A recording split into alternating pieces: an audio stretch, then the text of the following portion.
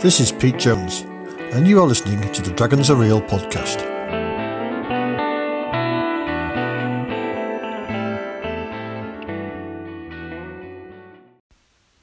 Hi Pete, it's Goblin's Henchman here.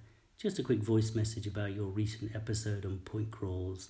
I thought it was a very interesting analysis you did there. I was particularly interested in this idea of using different lines to represent different kinds of journeys. So maybe a longer journey or a difficult journey. I thought that was definitely an idea that I will remember. I think this idea of presenting adventure information in abstract fashion, preferably in a compact fashion, is something that definitely interests me. I've done some blog posts on procedurally generating point crawls, and even more recently a post on something calling a grid crawl, which is like a two-dimensional point crawl. I suppose I'll probably mention to you, my module Carapace, which contains a procedural way of generating a point crawl in a giant ant colony. That might be an interest, maybe it won't be. Okay, thanks a lot, bye. That call-in was from Goblin's Henchman, talking about the episode I did on point crawl. Yes, I am interested in this Carapace procedural navigation, so I will check that out. And for anybody else out there who's interested, I'll put a link in the show notes, but you can find out all about it at goblinshenchman.wordpress.com.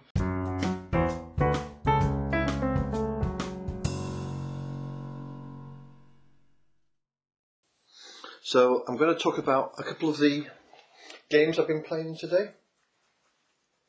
The first one is I've been playing online with the Audio Dungeon Discord lot, Baramaze, using the Delving Deeper rules, and Cody M's running that one. There's about 4 or 5 of us currently running at the moment. Finding Delving Deeper, I was a bit unsure about it at first.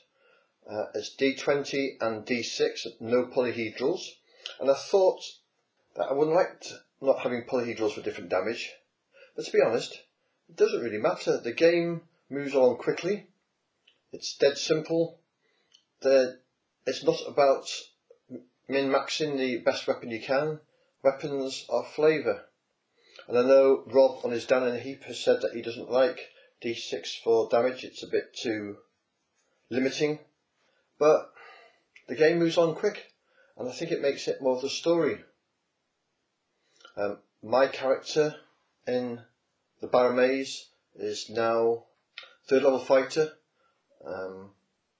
He's got a mummy necrosis, so that means that he heals really slowly.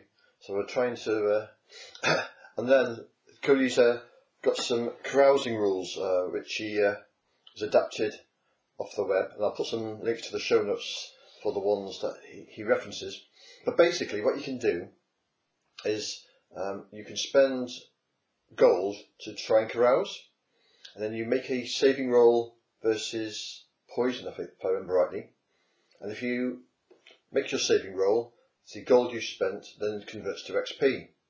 If you fail your saving roll, which I did, then he rolls on the carousing table to see what went wrong, and I got mugged by the Bogtown Bastards.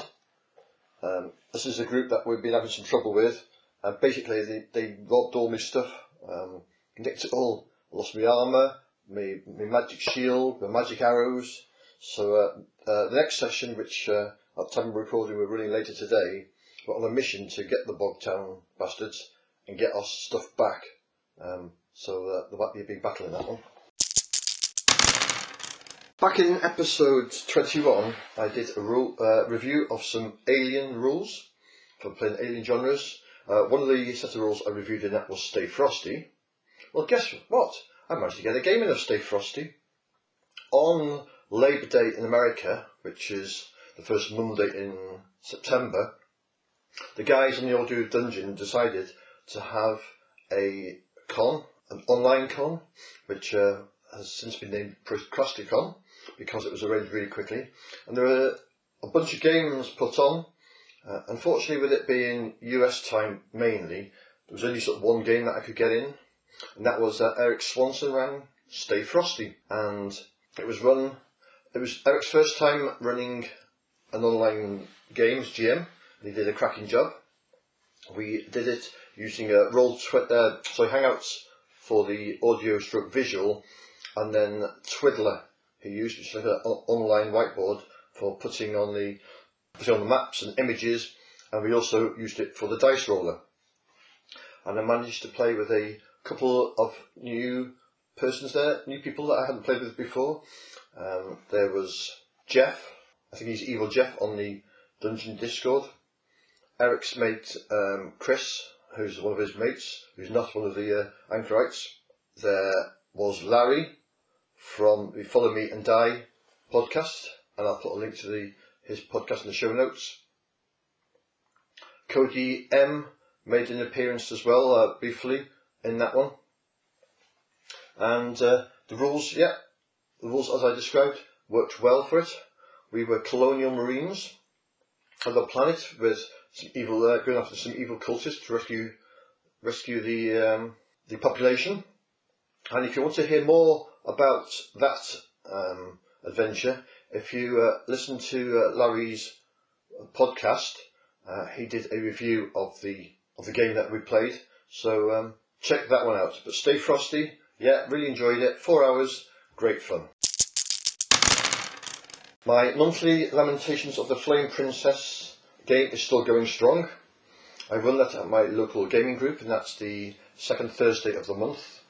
And it's an open tabletop game. I have between 4 and 8 players. Last time, I think we needed about 4 players, and they found a massive amount of treasure after fighting some undead, and that was it. They were told up to get the treasure out of the dungeon and back to town, and a lot of them leveled up now. So over half the players at level 2 now. As always happens, somebody rolled a 1 for the new hit points, and it was the fighter. So we've got clerics with more hit points than the fighter now. But hey, that's the way you go when you're running a big extractor clone. I've mentioned that I've been using the Arkenforge Masters Toolkit for the tabletop, and you can check out my previous episode on that one if you want to hear about that. But the Masters Toolkit works really well for face-to-face play. All the players really enjoy it, and it's a bit of work in the background setting up the maps, but the visual effects on the night are really good. And now they've included an encyclopedia on there. I don't even need separate notes now. Each room has got a button I can click, and it brings up the room description. I've got all the monsters on there now, so it really has reduced the amount of paperwork I need. And Masters Toolkit is still getting love from the developers. I'm on the Discord with them, and there's great things moving forward for that. Tokens are hopefully coming soon, and they're doing a bit of a rewrite of the map designer. So yeah, again, Masters Toolkit, I highly recommend it if you play face-to-face games, and it's a one-off payment. You don't have to pay a subscription, so thumbs up for that one. Another game I got to run recently was Mothership. That was one of my local gaming nights. I had 3 players, and one of the players, he's a min-maxer. So as soon as he said he wanted to join in, I went a bit off field to catch him out. And as I knew, he designed a Colonial Marine, a tank that would be great in any combat. And they ran a 3.5 hour sessions with no combat in whatsoever. The scenario I had was they were woken up from their cryosleep in the middle of nowhere. The hyperdrive had broken down, and had really weird stuff going on the ship. Bad memories coming back to haunt them. The android who was running the ship had no data, didn't know what was going on, and it was a bit like a murder mystery type one scenario. And they were transporting some weird artifact that was messing with time. So when they eventually worked out, they realised that they'd woken up several thousand times, but each time something had gone wrong, so it had reset.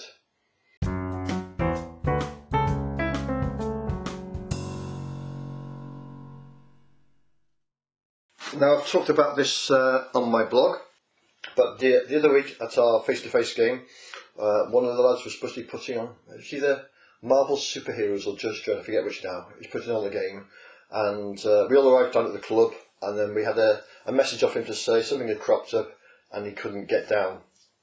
So we had 4 of us there who were all ready for a game and nothing planned. So the lads turned to me and said, "What can you run?" I told them, "Go to the bar, get some drinks, let me have a think about it." And 5 minutes later, I had the game up and running. And the game I ran was a Stranger Things type game. So they were 80s kids in a town of their choosing. And the town was grimly dark upon wold, English town. They were school kids. And the rules I used was that I hacked Lasers and Feelings by John Harper, because it's a nice simple system. I always keep dice in my bag, and I keep some index cards. So the index cards were used as the character sheets, and in Lasers and Feelings you have a stat that is between 2 and 5. You pick the number, and then in the original Lasers and Feelings, if you want to do something with lasers, you roll under the number. If you want to do something with feelings, you roll over the number. So the one stat does both. So I had the stat as fear and fun. Fear was the fighting, confrontation, persuasion type of moves or actions, and fun was using reason, logic, investigation, or running away. And the characters I had were athlete, a bully, a geek, heartthrob, goth, or the new kid. And I got the guys to roll for one of those, to pick random one of them. They rolled for random clothing, rolled for transport, which was normally the BMX bikes, normal bikes, skateboard, roller skates. And they had one piece of gear, which was, I think we had a baseball bat, a flashlight, and walkie-talkies. So that's what they got. And I got them to name the town, got them to name the school, and the scenario we played was out of the Tales from the Loop core book, which I have as PDF on my Kindle, which I carry around with me everywhere. And basically there had been a disappearance in the school. Somebody had been chased and frightened by somebody in the school. Then we had disappearances, we had some murders, and basically it turns out the old school caretaker was a robot, and he had killed his master and was designing more robots and using the human parts to meld with machine parts to make another robot to try and get the perfect android. They thoroughly enjoyed the game. For such a simple game, everybody was captivated by it. As a GM, it was great. I had a bit of improv on there as well. They were surprised what you could do with just one stat. And there was loads of 80s quotes all the way through it. And at the end of the day, they solved the mystery. And as one of them said, if it wasn't for them pesky kids, we would have got away with it. I've since written up the rules for Fear and Fun, so they're up on my website. And I've done one as a PDF, a one-sheet PDF, if you fancy that way.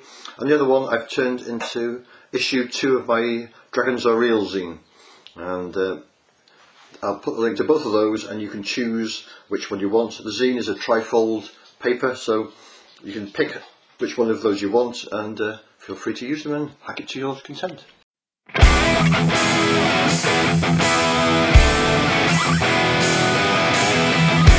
You've been listening to the Dragons Are Real podcast. You can contact me by leaving a message via the Anchor app, or visit the podcast website, petejones.neocity.org, or on OSR Anchorites at the Audio Dungeon Discord. Thanks for listening. The opening music is Siesta by Jazar. The closing music is Controlled Distress by BizBaz Studio.